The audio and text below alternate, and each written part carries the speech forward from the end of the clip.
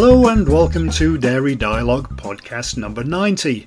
And 90 is a number with a bit of a significance for me as I like sport. It's the distance between bases in baseball in feet and also how long a football or a soccer game lasts in minutes, or is supposed to. It's also the number in a very odd kids television programme here in the UK called Joe 90, which aired in the late 1960s and which nobody else has probably ever heard of. And it was definitely very different. Maybe that will spur some of you to be curious enough to check it out, as there are plenty of old episodes on YouTube. Let me know what you think.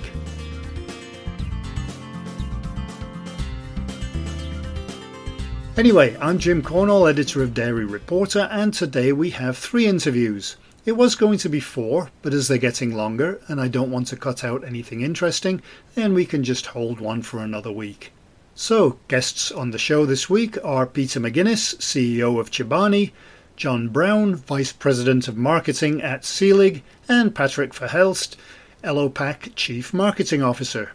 And of course we have our weekly look at the global dairy markets with Charlie Hyland from StoneX. I almost said their old name there. Gonna take a while.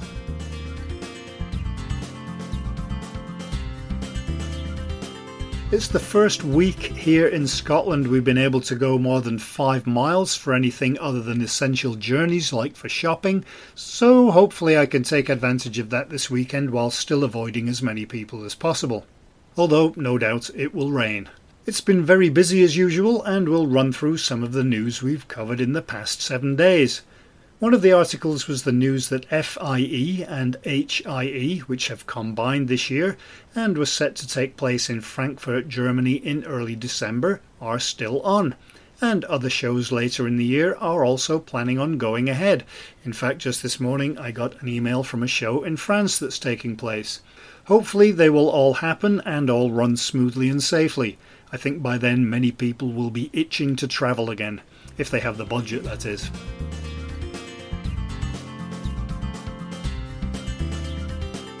Also in the news over the last 7 days, Turkish processing equipment manufacturer Homak has developed a new ricotta system. Rethink Ice Cream launched a lactose-free ice cream with A2 dairy and collagen, and we will have an interview on the podcast with the founder of the company soon. Dairygold and the NDA announced a 2050 carbon neutral goal, and in the UK, Muller Light launched 2 new low-fat crunch yogurts. In India, GEA Remote Service helped KMF during the coronavirus lockdown. Another article we've already done the interview with for the show is with Danone, who announced this week that their baby formula production facility in Ireland has received carbon neutral certification. One place you don't necessarily associate cheeses with is Indonesia, but we had an article this week on a company there making local cheeses. It's right across from Bali, so I volunteered to go and do an in-depth article and interview on the company. I think it might take weeks of filming. Closure Systems International in the US has a new closure for dairy beverages on the market. Arla Foods has a new CFO. We had the July commodity update from Maxim Foods, and the FAO and Rabobank have partnered on a food sustainability program that will initially look at the dairy sector in India and Kenya. You can read these and lots more at dairyreporter.com. And so to the first of this week's guests. Chobani has been very active in helping with coronavirus pandemic relief efforts in the US, and this week it announced it was launching a peanut butter and jelly Greek yogurt, a limited edition flavour with all proceeds benefiting Feeding America. And to tell us more about it is the company's president, Peter McGuinness.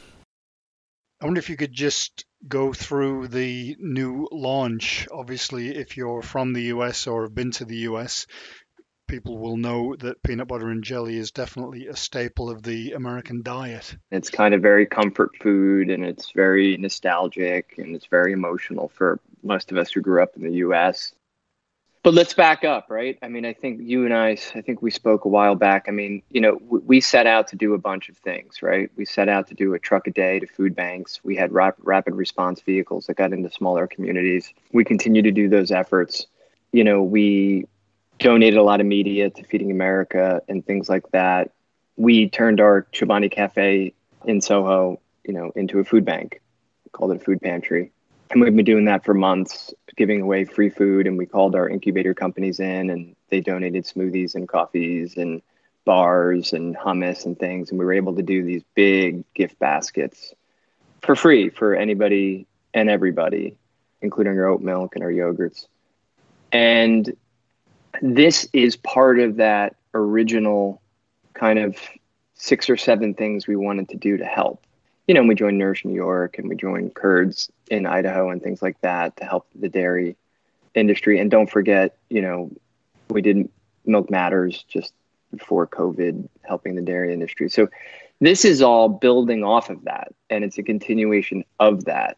And the reason why the food bank batch wasn't deployed a couple months ago, we had to make the food and design the packaging and get everything printed, and it just takes time.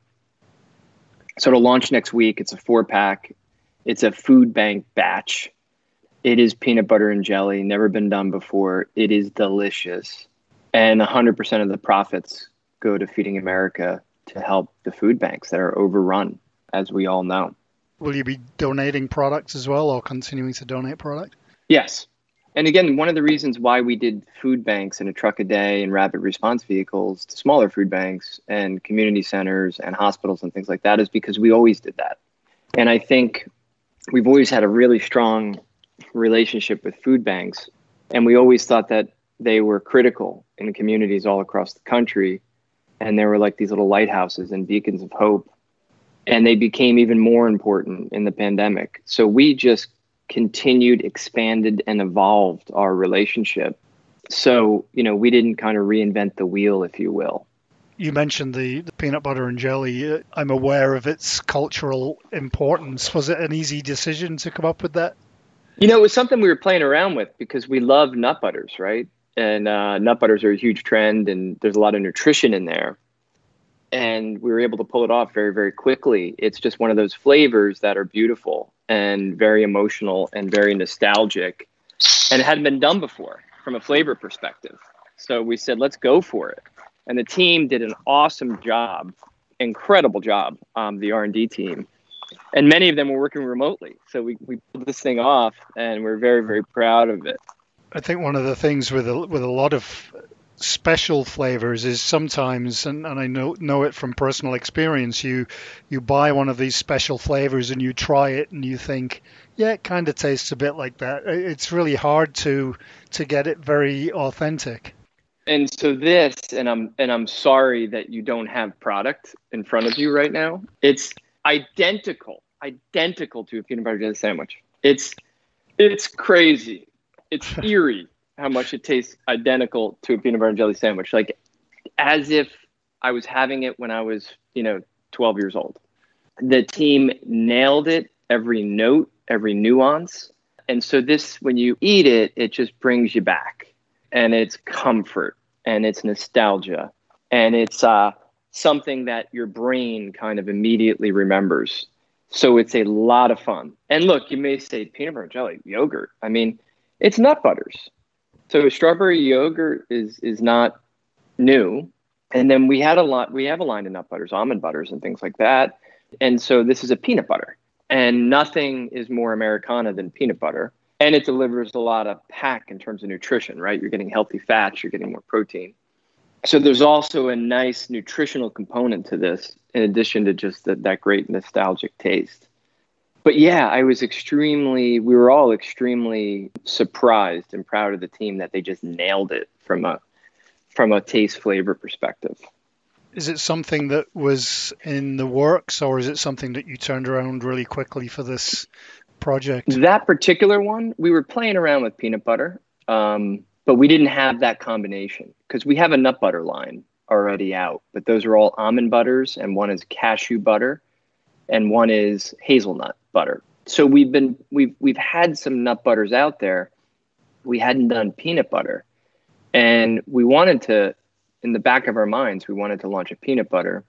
We didn't know what that was.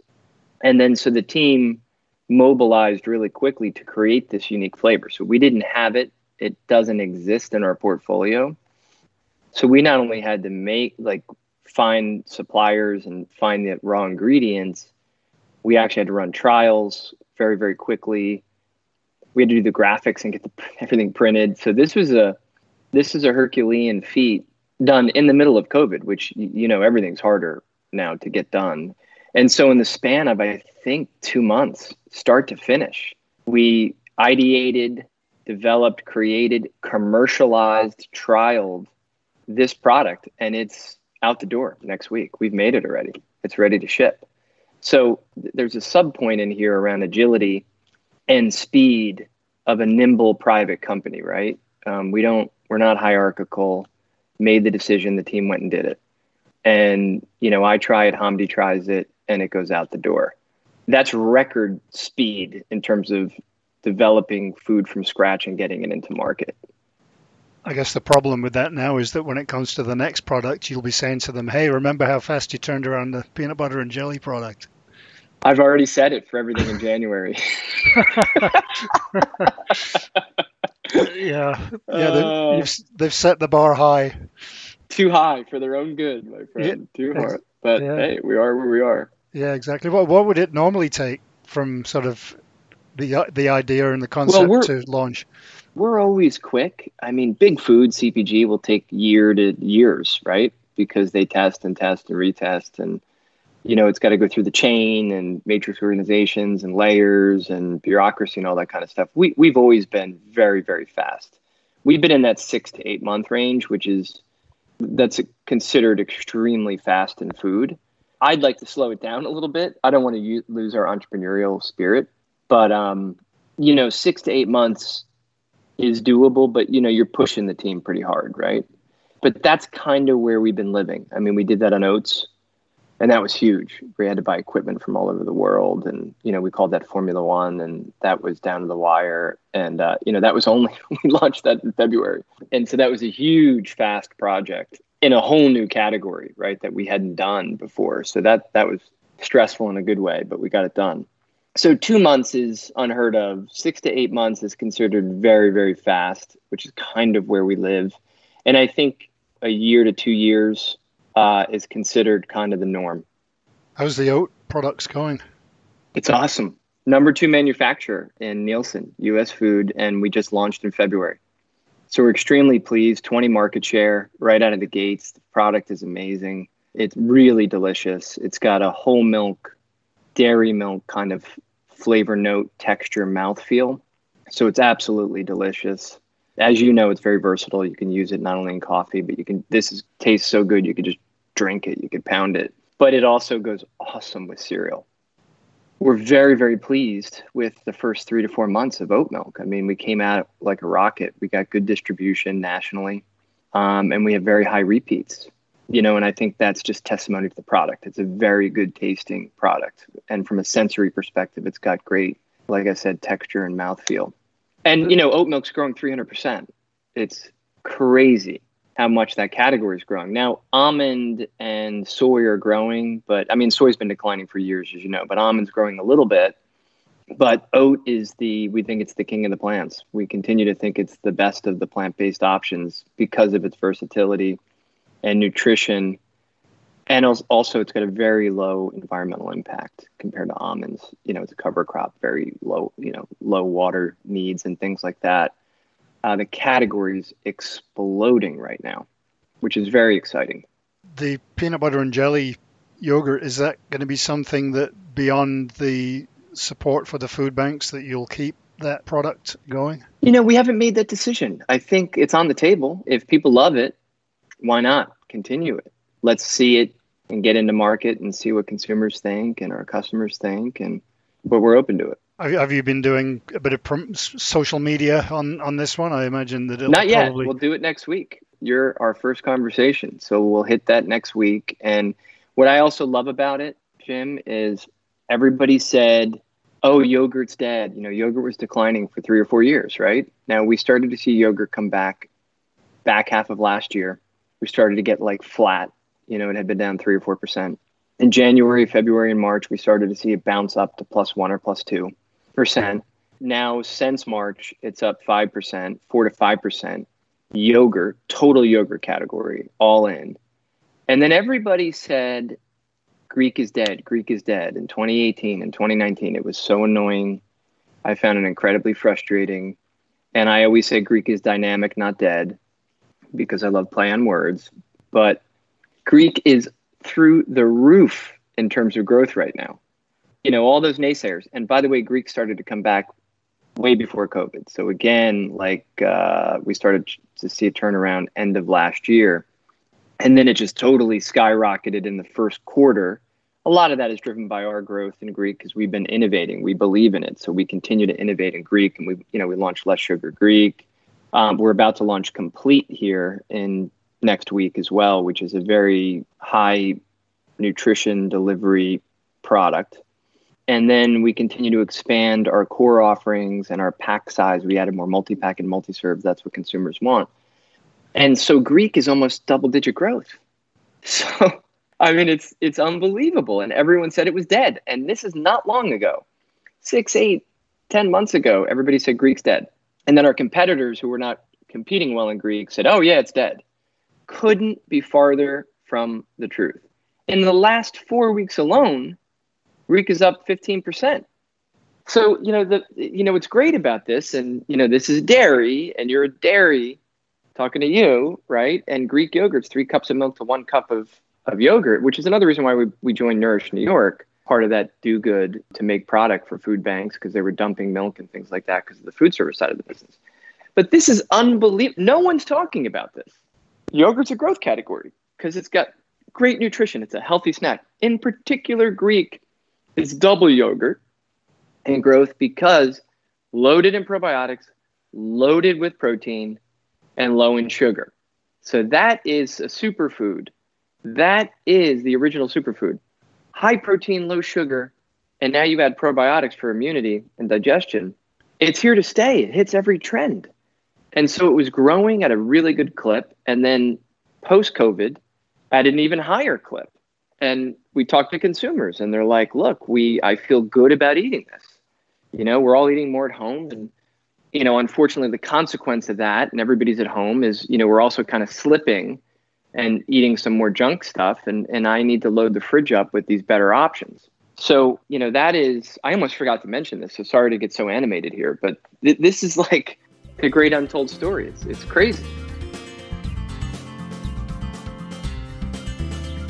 In many parts of the world, milk packaging is sealed using an induction seal under the closure. However, primarily that's not the case in the US. John Brown, Vice President of Marketing at Sealig, a global provider of induction heat seals, says uptake has been slow in the US, but there are definitely benefits to adopting the packaging solution. First of all, we've got 2 locations in North America, Canada and the US, and 2 in Europe, just outside of London and just outside of Zurich, Switzerland. And Sealig is in the packaging space. Main product is foil induction seals. So these are, liners that you'd find if you opened up a mayonnaise, or let's say, especially in North America, peanut butter, orange juices, and definitely in the UK, dairy, milk.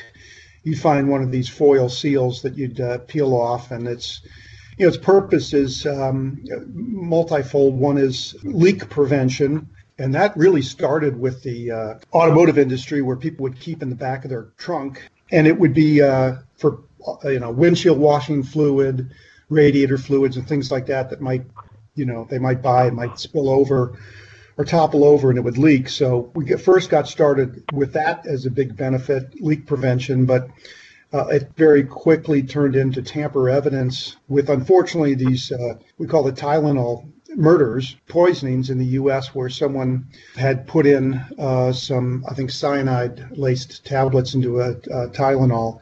And unfortunately, there was several deaths, actually here in the Chicago area. And so from then on, it's just gained popularity because of those 2 things, leak prevention and really tamper evidence, but also for freshness protection, extension of shelf life. It uses foil, so that's an infinite barrier. So it's an oxygen barrier. It's been growing over the years. We actually supply into closure manufacturers who will punch our roll of material. We sell it in like a roll or tape form, and it's punched, put into a cap, and then that cap will then go to a brand owner, in this case, maybe like a dairy, and the dairy would, after filling the package, they'd put the cap on. And then it goes through what's called an induction sealer. The easiest way to think of it is it's like a microwave oven, if you will, and it reacts to the foil that's seen inside there, and it heats up the foil, and the foil in turn heats we call a heat seal layer below the foil that bonds to the container then. So that's kind of the process. And my responsibilities at Seelig, I'm at the headquarters here in Chicago area, is heading up the marketing and kind of business development area. We're kind of the global leaders in induction sealing. We've got very few competitors in North America. Can you print on them, and at what stage do you print on them?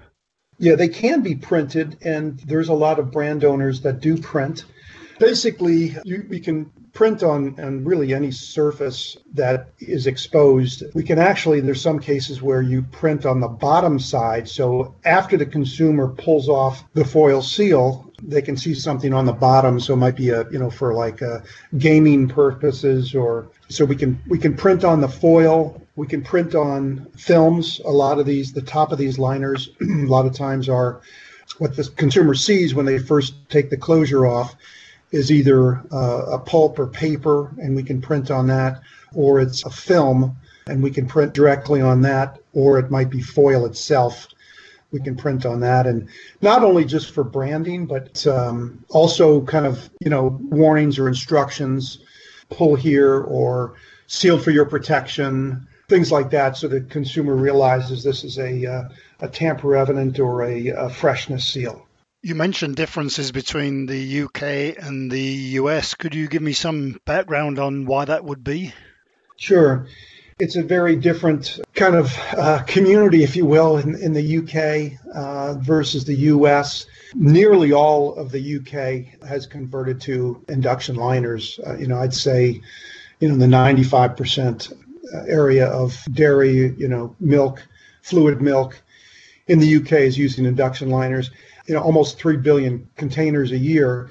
In the U.S., we're at single digits percentage, 10% at best. And, the big difference, I think, is the U.S. producers just haven't quite understood, first of all, the consumer preference for induction sealed milk containers, or the potential cost savings from, incorporating induction liners into their packaging. The UK market and some other markets around the world have, recognized this several decades ago and, have converted, as I said, almost all of their volume to induction seals. It just seems that you wouldn't expect there to be such a big difference. No, you wouldn't. And part of that might be there's not many or any that I'm aware of global dairies. Even in the U.S., there's a couple of large companies and a lot of small independent dairies. So maybe what's being incorporated in the U.K. Hasn't been incorporated in the U.S. because there's not big brand owners that would, see the benefits in one area and bring it to their other area. So there's not a whole lot of overlap, if you will. But it's interesting because in the U.S., almost all non-dairy food and beverage markets are kind of accepted and embraced the advantages of induction sealing. The dairy market in the U.S. has been very slow to adopt change, and any kind of change. The market's been fairly stagnant, and from what we hear, the margins are really very, very thin. Many, I think, of the brand owners believe the product to be more of a commodity, and they compete on price with not a lot of thought on the packaging. We have commissioned independent research that shows, consumers do prefer induction sealed packages. And so there hasn't been a whole lot of, let's say, packaging changes or promotion of a lot of these packages. I think, the big benefit would be if brand owners, dairies in the U.S. would recognize that putting a seal on a package actually prevents leaking and actually can reduce the weight of a package through reducing some of the plastic in the packaging. Really, the business case would be there for them. Just very few have ventured into to try to make that change, and it's a shame because I think they're leaving some money on the table there. So what do you think that the barriers are to that? Would that be, is there a fear of having to install all kinds of expensive equipment, or that it's less environmentally friendly? Or Yeah, there is a bit of equipment to be installed. It's this induction sealing equipment, and to me it's rather inexpensive, and it could be bolted on, right to your filling line today. It can actually just go over or clamp onto your conveyor system, and it's not longer than maybe a half meter. The equipment itself is probably in the $20,000 to $30,000 range. So from that standpoint, there is some capital layout.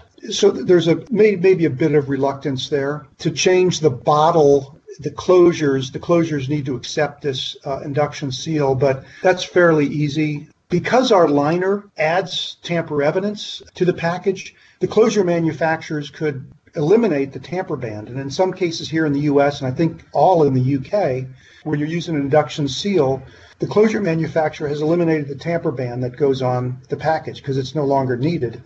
And then the height on the container itself, which typically would break that tamper band off and retain the tamper band once it's broken, that whole height can be eliminated. So you've got some pretty significant cost savings there. Again, there's a bit of a capital outlay to change the closure and the bottle itself, but it's not significant at all in my mind over the long term. One of the other benefits would really be that in applying caps with tamper bands, when you are applying that tamper band, it has to go over a feature on the container that will actually keep the tamper band in place. When you're applying that down for the first time, there's a certain amount of torque that needs to be applied, and sometimes those tamper bands break on their way down, or they're not fully deployed. In this case, if you used an induction seal, you wouldn't really, without the need for a tamper band, your capping process could be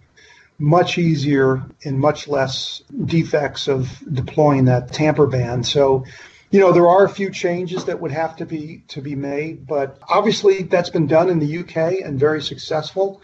And also the other, benefit would be you're getting less degradation. Milk is very oxygen sensitive. The longer, the cap is on there, with the foil in there, you're going to gain shelf life. So less product goes bad either in the stores, in the shelf life, the sell-by date could be extended, or, also potentially in the consumer's refrigerator, the product would last longer. And the capping speed can probably be increased because that you're not deploying that tamper band. The overall bottle and closure can be lightweighted as well. One of the issues with all containers is if they're not very rigid, like a HDPE bottle, if you stack them or put pressure on them, as opposed to glass, which you squeeze a glass bottle, nothing happens to the inside, right? Because the glass is rigid. With HDPE polyethylene milk containers, when you squeeze that, obviously the plastic flexes and the headspace, or basically the milk is being pressurized and it wants to go out that cap. HDPE caps and bottles are pretty weak materials, and they'll stretch and bend.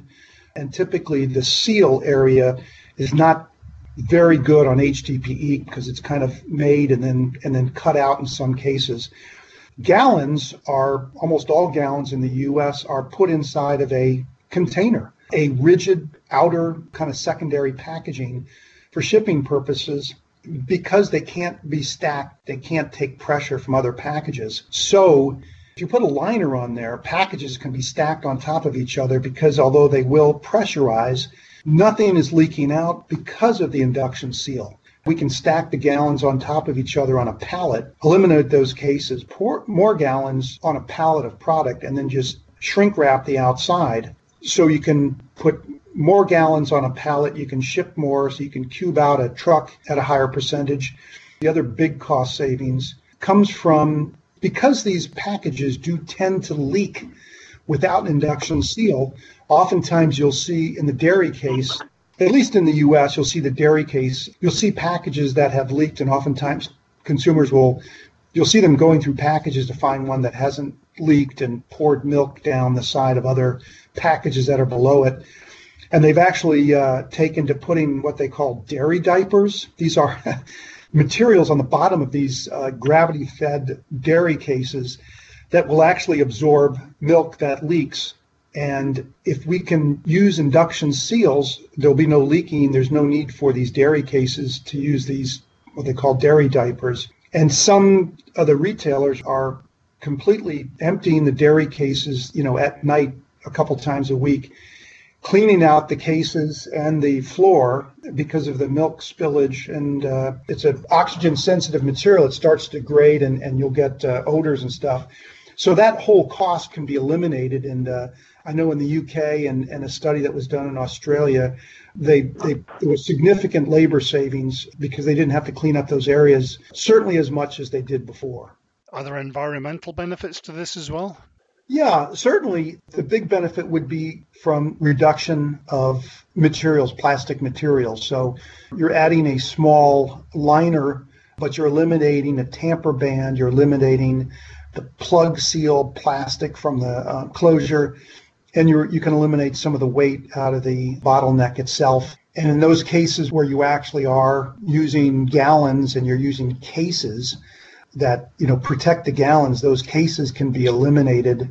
And then cost savings again or the sustainability of having an oxygen sensitive product be able to extend the shelf life, so there's less food waste, either through the retailer having to send it back or the consumer having to pour it out. You would think that this would be the kind of thing that consumers would be demanding, but then if they're not aware of it, how do you communicate with consumers that this is an option so that they can then pressure companies into adopting it? Yeah, that's a great question. And we do know through independent research that consumers, and we've tested milk, we've tested some other products as well, but specifically on dairy, the testing was done here in the US, but specifically on dairy, consumers, when kind of asked what's important to them, and it was safety, leak prevention, and kind of ease of use. And when they were given packages, standard packages today, without an induction seal and just a tamper band, and then packages with induction seals and specifically some of our lift and peel kind of half moon tab, which is I believe the predominant induction seal in the UK, they overwhelmingly preferred packages with an induction seal. And so it's consumer preferred. How to get that message out? We have, through various means, social media, and obviously speaking with the dairy companies, trying to get them to convert over. It's hard to reach the retailers. There's mostly large retailers here in the U.S. with our message, but through social media and really getting the message out, and through things like your podcast is getting the message also to the industry and those in the industry that are on the production side and dairies, the large brand owners, the wholesalers, the retailers, that this is consumer preferred, and we believe it's a good business case for them that would increase consumer acceptance, and also there's cost savings to the retailer, there's cost savings to the brand owner, there's cost savings to the dairy.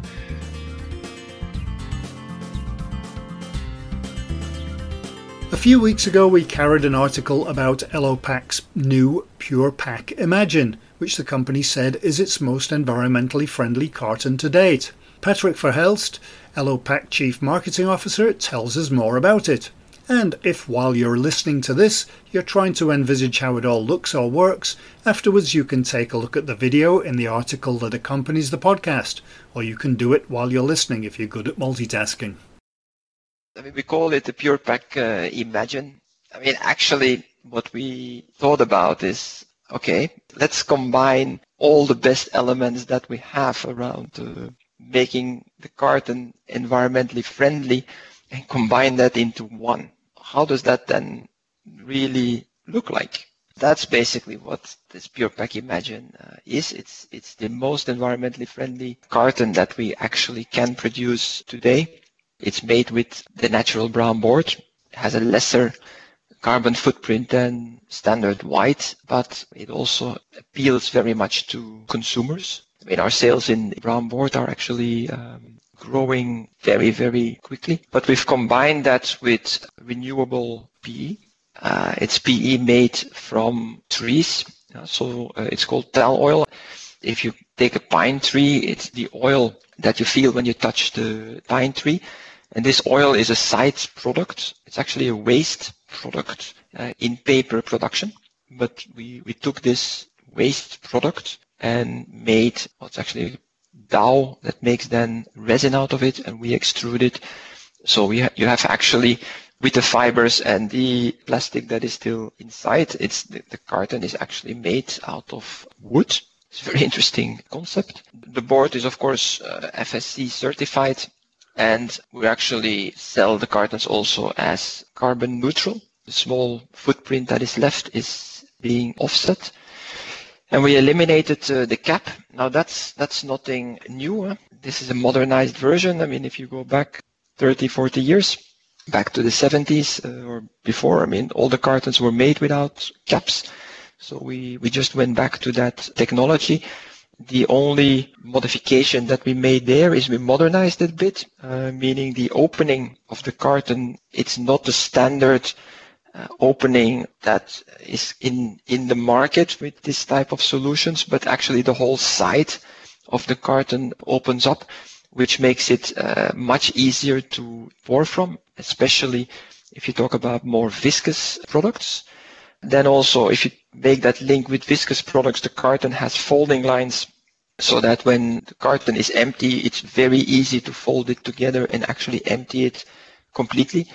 That's actually something that's very difficult if you use a cap. So it makes it absolutely ideal for that type of applications. And since we wanted to actually contribute a little bit more, there is a special top fin on this design. It's a bit asymmetrical so that it guides the consumer as how and where to open this carton. Because of course in the Nordic countries, the consumers are very much acquainted with this type of cartons. So this fin guides the consumers a bit.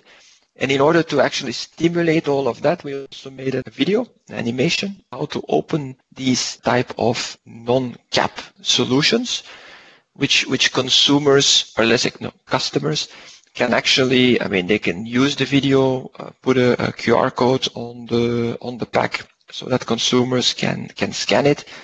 The video can be modified so that it has the brand of the customer. And it allows customers to explain how these cartons are opened if consumers are not that familiar with it. I think it's a very interesting move in promoting more environmentally friendly types of packaging. It's to say, well, okay, how far can we go? And is there a way of educating consumers to adhere to this new types of thinking so that we all contribute to a better environment? For the opening that you mentioned, is it like the way the old packs used to be where you kind of push out the fin and then it pulls apart? Yes, only the old cartons, only the top actually opens up. Here the whole side of the carton opens up. It becomes like a carafe.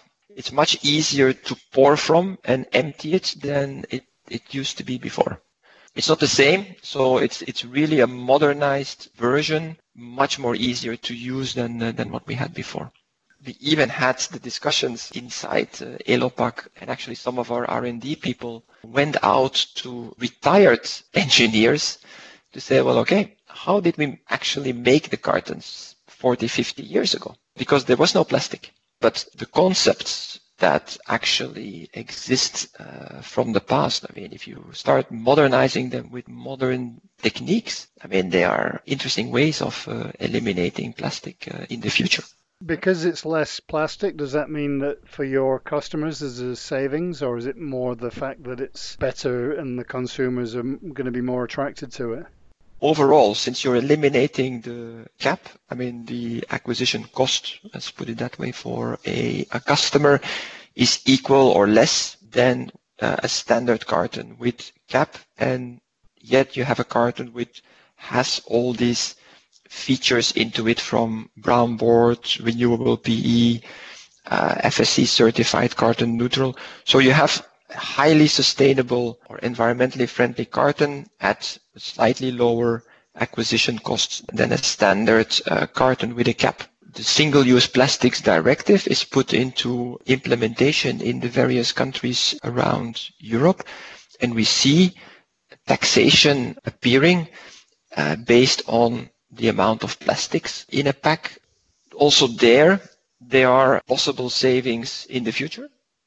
I can't say it right now because it's all definitely in movement. And you also need to take into account that a carton like this has a lower footprint as well. So if you would turn that to future eco-modulation fees, etc., there is a good argumentation to have lower fees for this type of cartons than for other ones. Carton without cap, like Imagine versus a carton with cap, that's more or less 46% less plastic. That very tiny plastic cap, in a way, is you save half of the plastic content of a carton. If you look at footprint, for instance, a carton has a much lower carbon footprint than a PET bottle.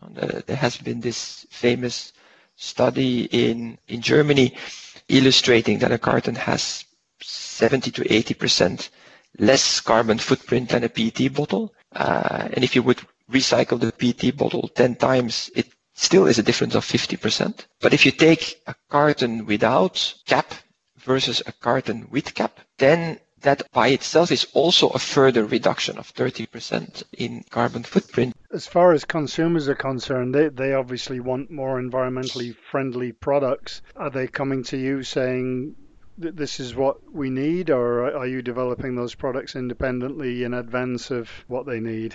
No, we do regularly consumer studies, and of course PurePak Imagine, I have to say, it's a new product, but it's also the first of a whole new generation that you will see appearing on the market in the coming years. I mean, there are three things that I think are important. One, PurePak as a carton is always on top in consumer research if you talk about best in use. It's simply a carton that by its iconic shape hasn't changed for the last 100 years, really. It's simply because it's the best in use. I mean, you don't spill, easy to handle, easy to pour, easy to open. Consumers basically like that. Now, if you then really play on the environmental aspects of the whole thing, what then is very clear is that brown board gives an immediate reflection to the consumer of this is environmentally friendly. The last question marks that are then remaining is around the plastic cap. And here it's extremely difficult to explain to a consumer what if we make that cap out of standard polyethylene, or we make it out of recycled polyethylene, or we make it out of renewable polyethylene. Visually, it's all the same. From a carbon footprint, it's of course very, very different. What the consumer sees, it's a plastic cap. So if you then take a brown board without plastic cap, there is an immediate association of consumers with sustainability and easy to recycle, low footprint. The association with sustainability drivers is extremely strong. And what else is the company doing in this area of sustainability and reducing carbon footprints? Elopak as a company is leading by example already for a long time. So Elopak has reduced its carbon footprint 70% from 2008 to 2018. We have also subscribed now to what is called the science-based targets. This is a translation of, I would say, the Paris Agreement into real targets that are controlled and measured. So the Paris Agreement talks about keeping global warming to a level of 2 degrees. Afterwards, there was the discussion saying, well, 2 degrees is already too far. We should really limit it to 1.5 degrees. So we have subscribed to that as a company, and actually then through applying this to these science-based targets, we have actually then calculated our own targets between now and 2030. in order to keep global warming to 1.5 degrees. We were one of the first, definitely the first packaging company that subscribed to this, and one of the first companies actually also in the world doing this. It means actually a further reduction of our carbon footprint with something like 50%.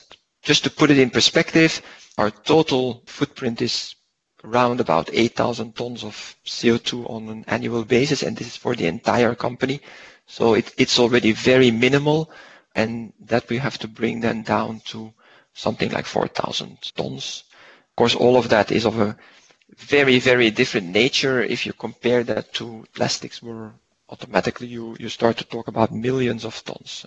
We are also contributing to all the different associations in Europe to increase the circular economy aspect of fibers. So you have the ACE, which is the Association of Beverage Carton Producers, and then next to that we have Extract, that is an organization by the same beverage carton producers, which deals with the recycling streams. They are there to increase the recycling rate of cartons, collection and sorting and recycling, so that we will go from today roughly 50% being effectively recycled to 70% by 2025. And we're also a member of the Forever Green Alliance, which is an alliance of participants of the entire value chain to increase the level of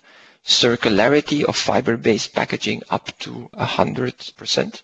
Because already 85% roughly of paper packaging is recycled today, and that needs to be brought to 100%. So on one hand, we have all the initiative as a company that we reduce our footprint even further. We have the aspect of circular economy, where there are quite a number of initiatives to increase the recycling of beverage cartons as a whole. And then, of course, there is still the area of product development and new product launches. And I mean, here clearly set a direction, which is about replacing plastic, or I could say reducing plastic. That trend and that direction we will keep strengthening in the future. So if you take Imagine, which is a reduction of something like 46% of plastic compared to a standard carton, we will keep continuing on that route and automatically then also lower the carbon footprint of the cartons. If we use something, we promote renewable plastic made out of renewable sources, and then specifically making it from this waste product of paper from tall oil. So we avoid a bit using renewable PEs made out of products that somewhere can serve as a food product or are anywhere linked to deforestation. So this is for us one of the priorities. Number one, every fiber that we use comes from controlled and legally approved sources. One of the points that I keep stressing a bit to people is that there is a timeline behind all of this. The Paris Agreement and the target of keeping really global warming below 1.5 degrees, the tipping point, let's put it that way, is 2030. And then you go beyond that towards 2050. It's the same target setting that you find back in the Green Deal of the European Commission. The thing is, of course, that, and this is, I think, often forgotten, that the lifetime of a filling line easily is 15 years. And then we're by now already in 2035. So if people want to invest today in packaging and filling lines and packaging technologies, it's important to consider these timelines, because if you make a choice right now that is not going to reduce the footprint in the next 10 years, well, as a company, you will miss most likely the targets that will be applied. It looks like at 2030, that's still far away. Well, 10 years, less than the lifetime of an investment in a filling line, right?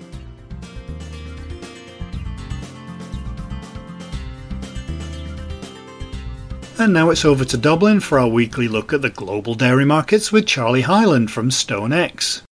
Hi Jim. Well, the dairy markets the last week or so could largely be described as, in Europe at least, as moving sideways.